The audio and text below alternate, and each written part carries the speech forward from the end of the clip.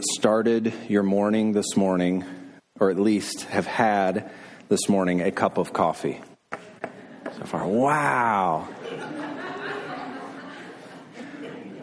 Well, I actually didn't start drinking coffee until Stella was born, to be honest with you. So this is almost 5 years ago when she was born. I started to drink coffee, but over the last few years, I've grown in my appreciation for the heavenly drink. And if you start to sort of look into coffee more and where it's grown and how it's made and all of that stuff, start to be more interested in it, you'll discover that coffee from different regions of the world actually tastes a bit different. It's really pretty fascinating. And there's so many factors that determined what a particular coffee bean from a particular place will taste like. But one of the major factors in determining how coffee will taste is the soil in which it's grown. And the soil impacts the taste of the coffee, depending on all sorts of things, even down to the particular bugs that live in that soil. That can influence how the coffee tastes. But it influences the taste, but the soil also can determine how many coffee beans are produced on a particular plant. They can be more productive or less productive based on the soil. And so if I'm ever buying high-quality coffee, and I don't mean Folgers by high-quality coffee. No offense to anyone that drinks Folgers, that's fine. But if I'm ever buying really high-quality coffee, I know there are certain countries that if I see, the single origin from that country, I know that I'll enjoy and appreciate the flavor of that coffee. And I know that at least in part, it's because of the soil that coffee was grown into, or grown from. And soil matters quite a bit when it comes to all sorts of things. Grapes are also like that, can shape how the grape tastes and all of that. Soil matters, and we're going to see that over the next couple of weeks as we study this particular passage, Mark chapter 4, verses 1 through 20. Now, if you're not open there, go ahead and open your Bibles to Mark chapter 4. This is a very familiar passage to you. I mean, this is a common parable. It's one of the most well-known parables. It's easy to tell kids this parable. It makes a lot of sense. You can do a cool illustration with soil and put rocks in a cup under the soil so they get the picture of what's going on there. It's really a great, great story. But I'm afraid that this parable has probably been wrongly titled in your Bible. At least it has in mine. In my Bible, it says the parable of the sower. Well, that's not quite accurate when you really start to read and study this parable. The sower is not mentioned very much, and he's not the focus of the parable at all. If you read through this, even casually, and I think as we study it this week and next week, you're going to see that this parable is actually about the soils. It's about the seed going into the soil, particular types of soil, and it's about what happens when the seed falls into that soil and starts to grow. Now, leading up to this parable, over the first 3 chapters of Mark, we've seen Jesus arrive on the scene, and we've seen all sorts of responses to him, haven't we? I mean, we've seen conflict stories between Jesus and the religious leaders. We've seen the crowds who are absolutely amazed and taken with his miracles. They want to see more of that. They want to experience more healing. The scribes think he is from Satan himself, and his ministry is done using dark power from Satan. Even his own family has a particular opinion on who Jesus is and what he's doing. They think he's actually insane and he's lost his mind, as you saw in Mark chapter 3. And so you read through these first 3 chapters, a lot of stuff happens, and you get to this point and you're probably starting to wonder, what are we to make of all of these responses to Jesus? And the disciples were probably starting to think that too. How do we process through all the varied responses to the ministry of Jesus Christ? What are we to think about these things? And that's where Mark chapter 4, verses 1 to 20 comes into play. What happens in Mark is you have narrative, you have stories, and then you'll get a chunk of teaching. So Mark chapters 1 to 3, and then Mark chapter 4 is all teaching. Mark compiled all these different parables of Jesus together into one chapter.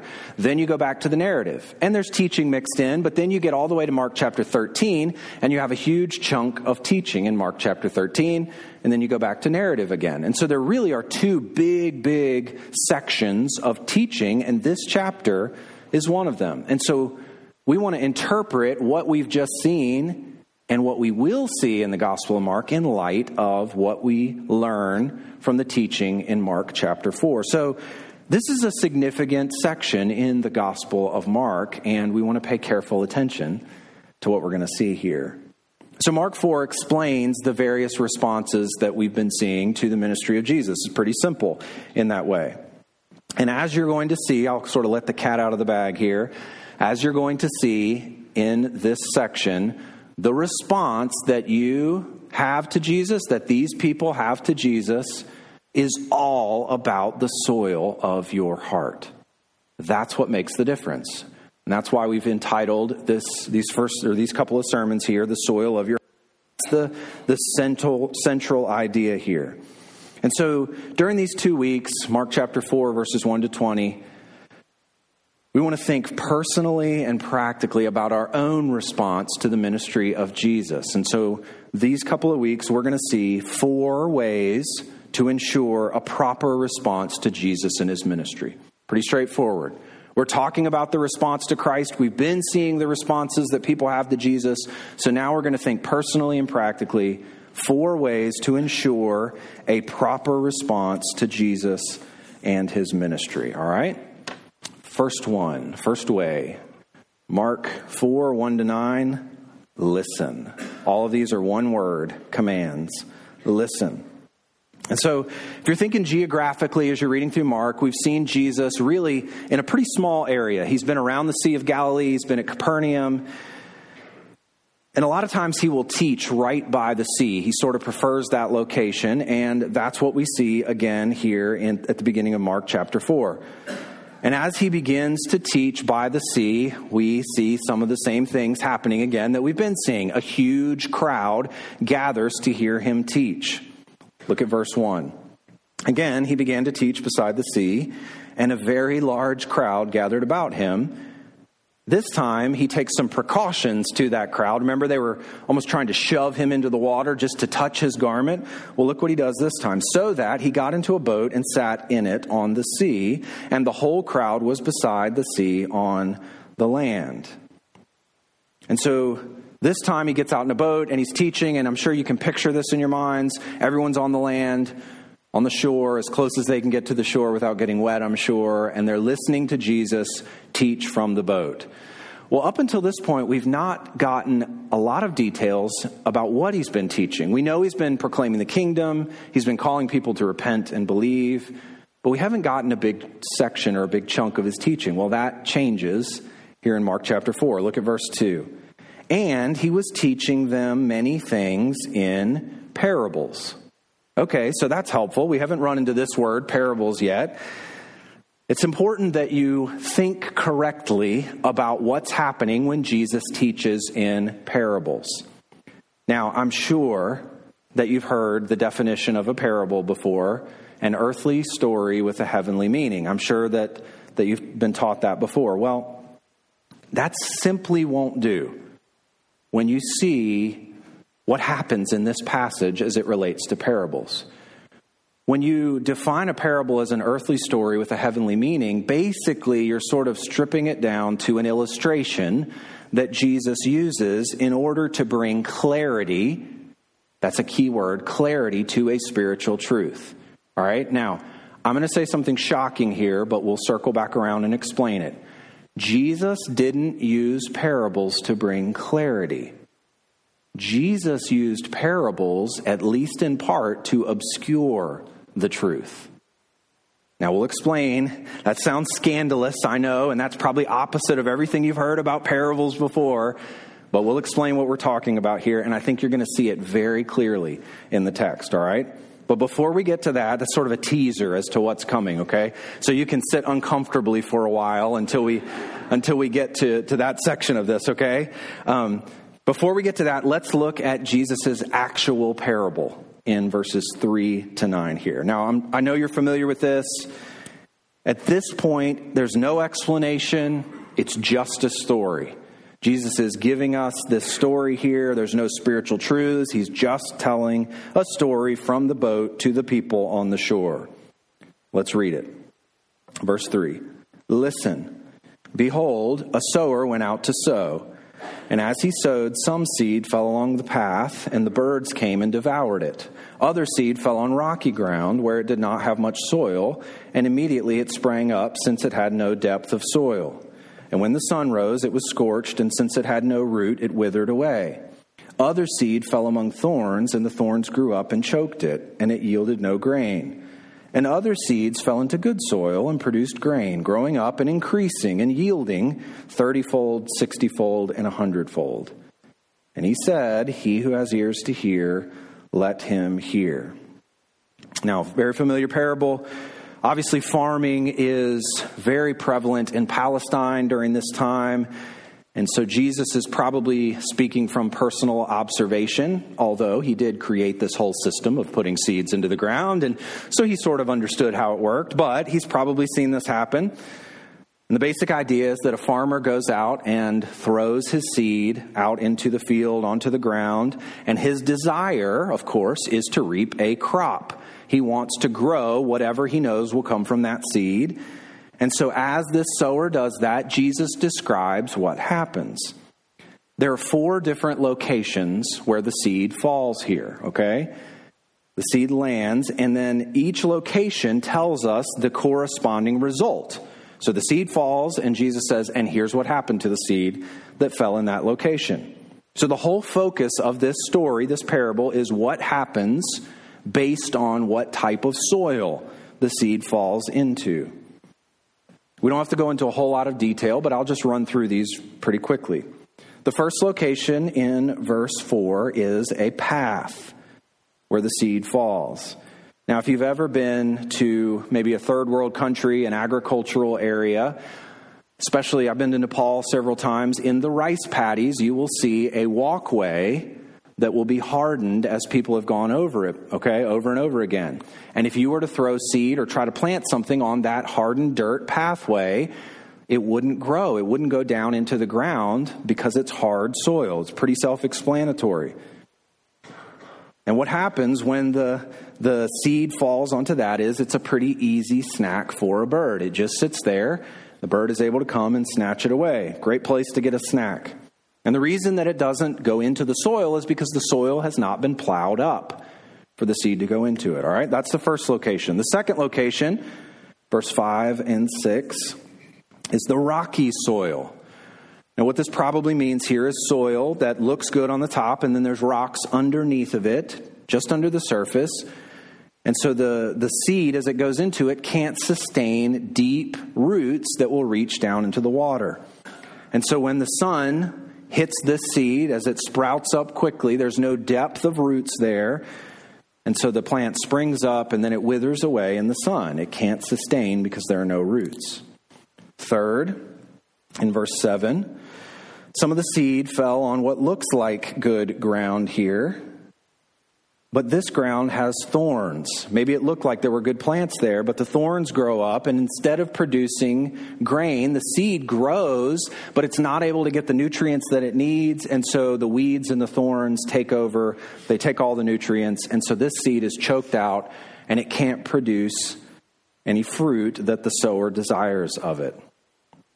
Anybody who's done gardening probably recognizes what this is like. There's weeds growing, there's plants growing that you want to grow, and you need to get the weeds out of there so the plants can grow. The good seed can produce fruit or flowers or whatever it is that you have. And then finally, in verse 8, other seed fell into the good soil. And what you have here is you have soil that's good, and it produces different levels of response or different levels of crop here. All right? Now, as you look at these 4 different seeds, I want you to notice that there's actually a progression in the different types of soil. The first seed doesn't even sprout. It falls onto the soil, the bird takes it away. The second one sprouts, but it withers quickly and dies out. The third one grows and stays, but there's no fruit, which is what the sower is looking for. And then the fourth one actually produces fruit. So there's a progression here in the seed as it falls on the soil, progression in the different types of soil. So, good story, good illustration, but here's what I want you to notice about this parable.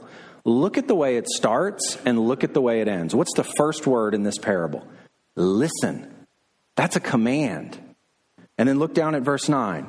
And he said, he who has ears to hear, and then it's the same word again. Let him hear. Listen. So Jesus starts this parable and ends this parable with a command for you and I and the people that were on the seashore to listen. And when he says this, he's not just saying, let the sound waves pass over the various parts of your ear so that you can audibly understand the words. That's not what he's saying here. He's saying you need to be careful as you're listening to this. You need to pay special attention to what I'm saying here. Look back at verse 9. He who has ears to hear, let him hear. If you are able to hear, and not everyone is able to hear what I'm saying. You're not able, some of you, to listen carefully to this. But the command is you need to. This is urgent and important. The responsibility is with you, the hearer, to carefully evaluate what you are listening to. And so what Jesus is saying here is, as I'm giving this parable, you as the hearer need to make the proper preparations to be able to hear and understand this teaching. Now, the Bible is filled with commands to God's people to listen. I mean, in Deuteronomy, over and over again, God says, listen to me, listen to my word. And in order to properly respond to Jesus, this has to be the very baseline of action for you and I.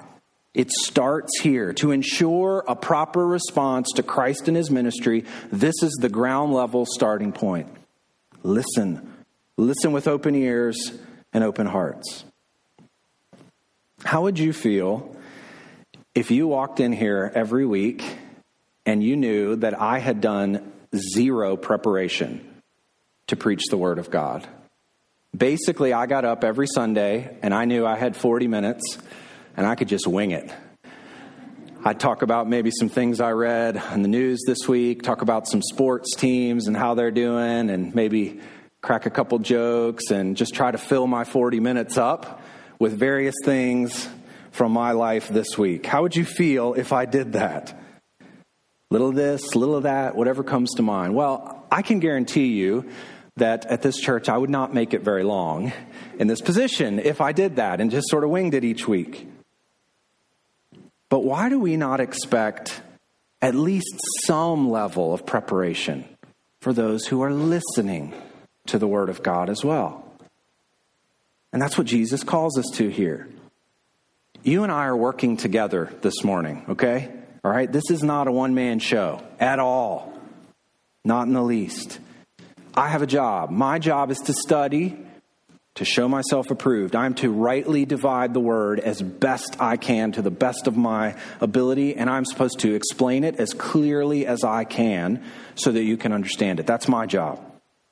Your job before God, you are tasked with the responsibility to prepare your heart, to loosen up the soil of your heart, and to come in here on Sundays and to listen carefully to God's word. Intentionally listen so that God's word can produce fruit in you. I'm getting a little bit ahead of ourselves. I read a quote by Charles Spurgeon this week, and I wanted to show this to you. I love this. We are told men ought not to preach without preparation. Granted.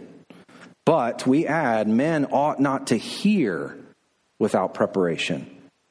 Which do you think needs the most preparation, the sower or the ground? I would have the sower come with clean hands, but I would have the ground well plowed and harrowed, well turned over, with the clods broken before the seed comes in. It seems to me that there is more preparation needed by the ground than by the sower, more by the hearer than by the preacher. Now, I'm not saying you need to spend the number of hours that I do each week preparing to preach, preparing to listen. But this is the first way to ensure a proper response to Christ. Why don't we bear more fruit in our lives? Maybe it's because we don't come prepared to listen and come prepared to properly respond to God's word. You have to be intentional about this. And Jesus would say to the people on the shore, first and foremost, you have to listen to me. You have to listen to this. And that brings us to our second proper response to Jesus. And this is the last one we'll get to this week. First of all, listen. This is baseline level. And second is receive. Verses 10 to 12. So you have all these people on the shore. Jesus calls them to listen. He commands them to listen. And then there are a small number of them who seem to have obeyed what he says, and they respond. Look at verse 10. And when he was alone, those around him with the 12, so it's more than just the disciples, there's a certain number who come with the disciples, they asked him about the parables.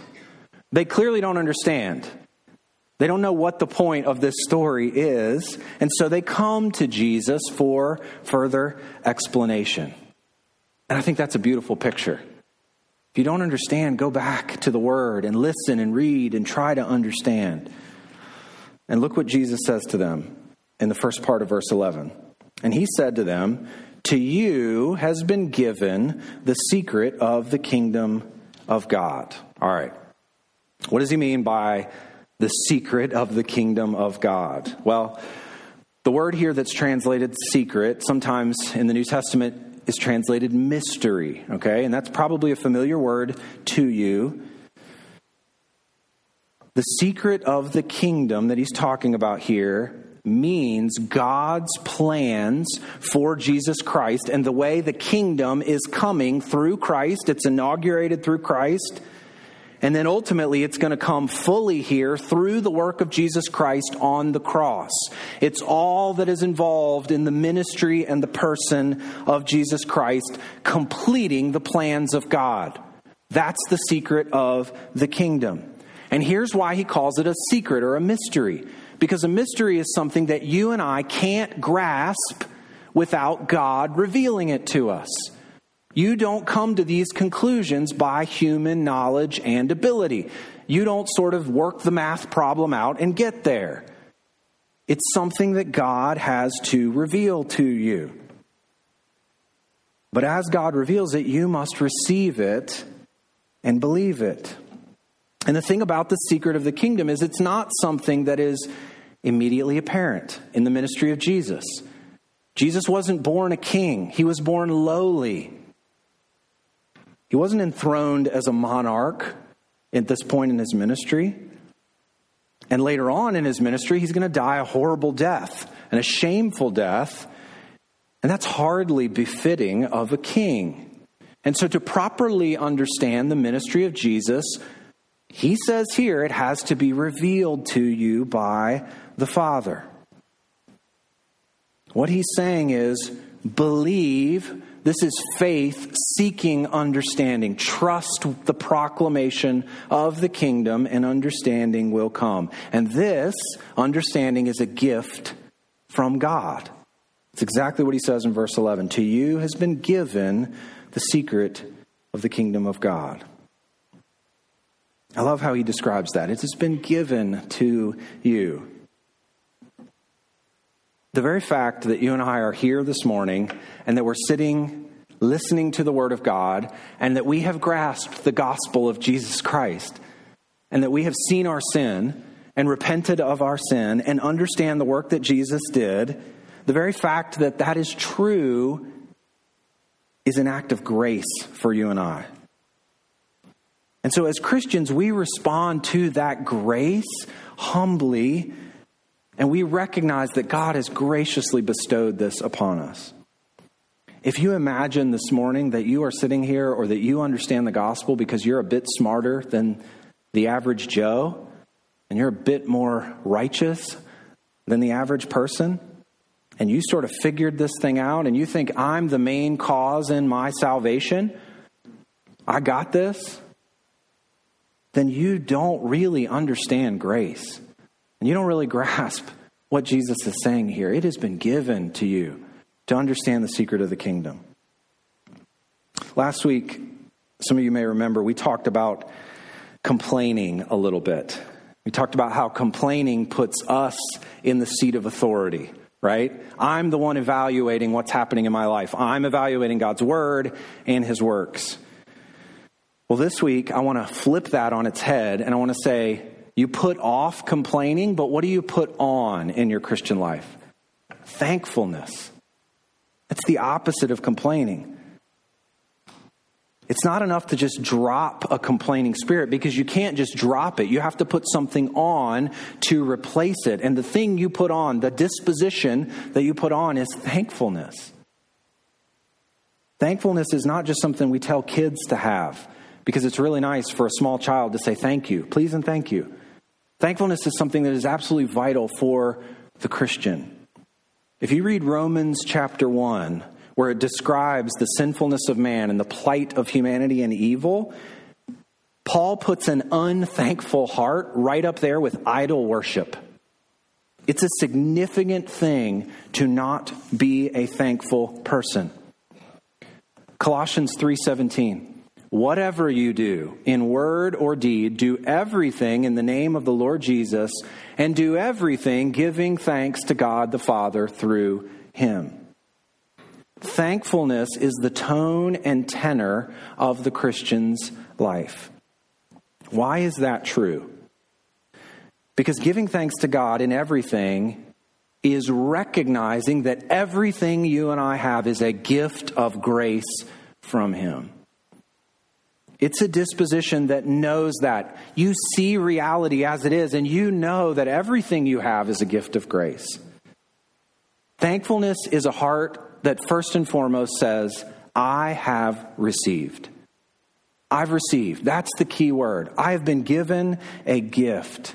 And you won't be thankful for something unless you recognize that you've been the kind recipient. You've been given a gift very kindly, and you were the recipient of it. Even if you work a job and you do a good job and do well at your job, and it's you that does the work, you should be thankful for the God-given ability to do the work. Everything we have is a gift. And so Colossians says to respond to everything with thankfulness through Jesus Christ. So we receive the gift that he has given to us. That's one way to ensure a proper response to Jesus. But that's not all that Jesus says here in verse 11. And now we get to the fun part. So the disciples come to him in faith, and the meaning of the parable is going to be given to them. Jesus is going to explain exactly what he meant when he gave the parable. And we'll get to that next week, verses 13 to 20, and we'll talk about application of that for our own lives, all right? So we'll get there. But here, he talks about those who do receive and understand the parables, but he also talks about those who don't receive the parables. They don't respond properly. And this is in the rest of verse 11 and in verse 12. We've seen in chapter 3, the scribes respond to Jesus by calling him Satan, by saying he's empowered by Satan. And that's one of the groups that Jesus is talking about here. Look at the rest of verse 11. But for those outside, right? Outside the kingdom, everything is in parables. So Jesus speaks parables, at least in part, for those outside. Why? Verse 12. So that they may indeed see but not perceive, and may indeed hear but not understand, lest they should turn and be forgiven. Now, that is a heavy passage, and that's a little unsettling to read that. And even as you read commentators talk about it, they sort of dance around what's happening here. All right? I want to try to explain this as clearly as I can. So the meaning of this parable is not immediately clear to the disciples, okay? So they go and ask Jesus about it. They ask him and trust him in order to understand. But the meaning of the parable is also not clear because Jesus intends it, at least in part, to not be clear. He wants to obscure the truth to some level. The goal here is that people would not be able to fully grasp what's happening. Why does Jesus say these words? Are parables really supposed to make it more difficult for people to turn from their sin and be forgiven? Well, I think to understand the answer to that question, we need to look at verse 12, and we need to see that that is a quote from the Old Testament. I hope it's set apart in your Bible, okay? And if you have a footnote there, you can see that that is a quote from Isaiah chapter 6, all right? Now, you don't have to speak it out, but do you know what's happening in Isaiah chapter 6? Isaiah 6 is the call and commission of Isaiah to ministry. It's where he's in the throne room of God. He sees God. God says, "Who will go for us?" And he says, "Here am I, send me." Very familiar passage. I want you to turn over there so you can see where Jesus quotes this from.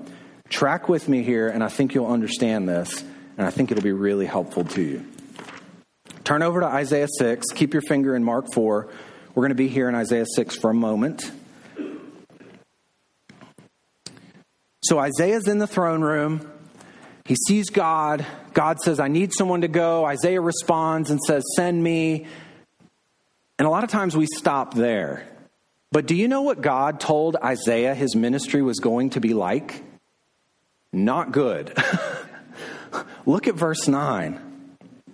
And he said, "Go and say to this people," speak to Israel and the leadership of Israel, "keep on hearing, but do not understand.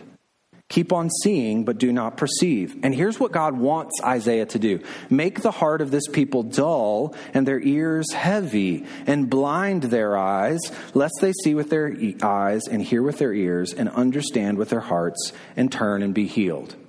All right, so you can see Jesus takes that passage and pulls it into his day and says the same thing that was happening then with Isaiah is what's happening now in my ministry. So Isaiah was supposed to preach in order to harden the hearts of the people of Israel. That seems crazy. Why in the world would God send him to do that? Well, Isaiah 6, this commission of Isaiah, you would expect that to come at the beginning of the book of Isaiah, right? You would expect God to commission Isaiah right at the get-go of his book. But that's not what happens, because God wants you to understand the commission and the purpose of Isaiah's ministry in light of Isaiah 1 to 5. Now, what has happened in Isaiah 1 to 5? Flip back to Isaiah 1, and this will help you to understand what Jesus is doing and what Isaiah is doing. Isaiah 1, let's read a few passages here. Isaiah 1, verses 2 to 4. "Hear, O heavens, and give ear, O earth, for the Lord has spoken. Children have I reared and brought up, but they have rebelled against me. The ox knows its owner, and the donkey its master's crib, but Israel does not know, my people do not understand. Ah, sinful nation, a people laden with iniquity, offspring of evildoers, children who deal corruptly. They have forsaken the Lord. They have despised the Holy One of Israel. They are utterly estranged." So he sets the tone right off the bat. This is a statement of judgment on Israel. They have been sinful and rebellious. Flip over to chapter 2, verse 6.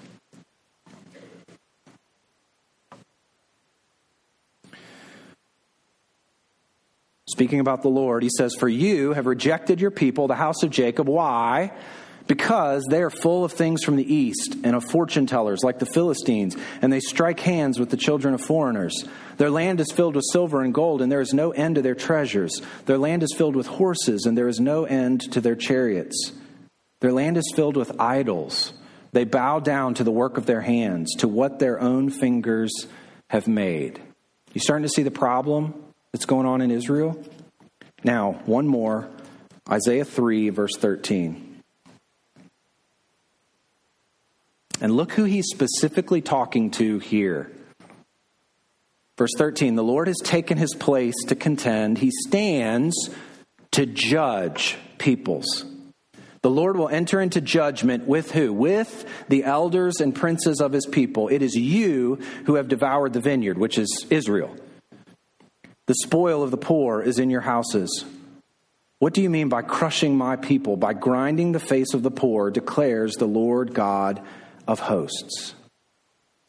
So you read all of these passages, and you understand the position that Israel's in when you get to Isaiah 6. The leadership of the nation of Israel has been arrogant, they've been self-reliant, and they have rejected God's instruction over and over and over again. And you can see this all the way back to the very beginning of the nation of Israel, can't you? This is the pattern. And so God's commission to Isaiah is not some sadistic, evil, hard-hearted, I want you to go and condemn them to judgment. They're ready to receive me, but I want you to go and just push them over the edge. That's not what God's doing there. What he's doing is he's basically having Isaiah preach so the people's hearts will be hardened and so that they will continue in their sin. They're already committed to this, and he's just letting it go and saying, fine, if that's the way that you have chosen, if that's the soil of your heart, then have at it. And ultimately, their hearts will be even further hardened by the preaching that Isaiah gives, and that will result in the exile and God's judgment on the nation. God gives them up to their own wisdom as they reject his wisdom. Now, go back to Mark chapter 4.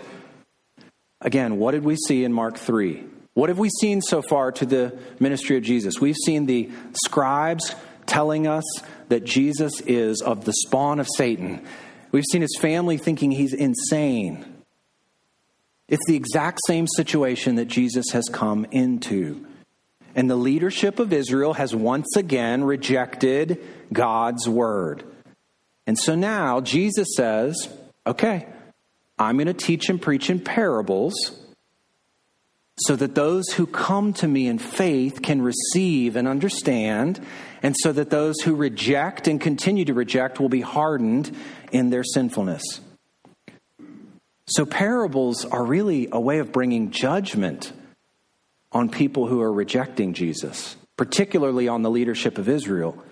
It's a way for Jesus to veil his teaching. And so this veiled nature of Christ's teaching, it creates this fascinating dynamic, doesn't it? Where people who listen and receive come to him and respond and want more of his teaching, and he gives understanding. But people who aren't interested and reject him, they're hardened in their sinfulness. And so this is like putting a stake in the ground and driving a wedge between these two groups of people here. Listen to Mark 4 and verse 25. I think this is helpful in understanding it. For to the one who has, more will be given. And from the one who has not, even what he has will be taken away. That's what's going on here. And that's why Jesus teaches in parables. And what's amazing about this whole situation, if you see this in light of the entire Gospel of Mark, Jesus preaching in a veiled way and in parables and ultimately bringing judgment on the religious leaders is what ends up condemning Jesus to death. And so his death comes as a result of the judgment on the religious leaders, and his death is the very means by which we are saved. And the good news comes to us. And then after his death, the good news is proclaimed clearly and broadly for anyone who can hear to hear and respond. Listen to Acts chapter 2. This all has fit within the plans of God. Men of Israel, hear these words. Jesus of Nazareth, a man attested to you by God with mighty works and wonders and signs that God did through him in your midst. As you yourselves know, this Jesus delivered up according to the definite plan and foreknowledge of God, you crucified and killed by the hands of lawless men. It all fits within the beautiful, sovereign plan of God. Salvation comes through judgment on the religious leaders as they reject Christ's word, and parables are the means by which that happens. Now, this is not setting up a dynamic where those outside can never come inside, right? That's not what's happening here. I mean, at this point, the disciples really don't even understand fully what's happening in Jesus' ministry. They don't get it, and you'll see that throughout the Gospel of Mark. At the end of chapter 4, they ask, who then is this? They're not fully there yet. They don't understand it. But this is a warning, and it's a dividing line, and God uses these type of warnings to increase the urgency of listening to what Jesus has to say. It's imperative that you listen and receive his word and respond, even if you don't fully understand what's happening here. Parables have a hardening effect on those who reject them. They have a softening effect on those who receive them. And what's the difference? What makes the difference?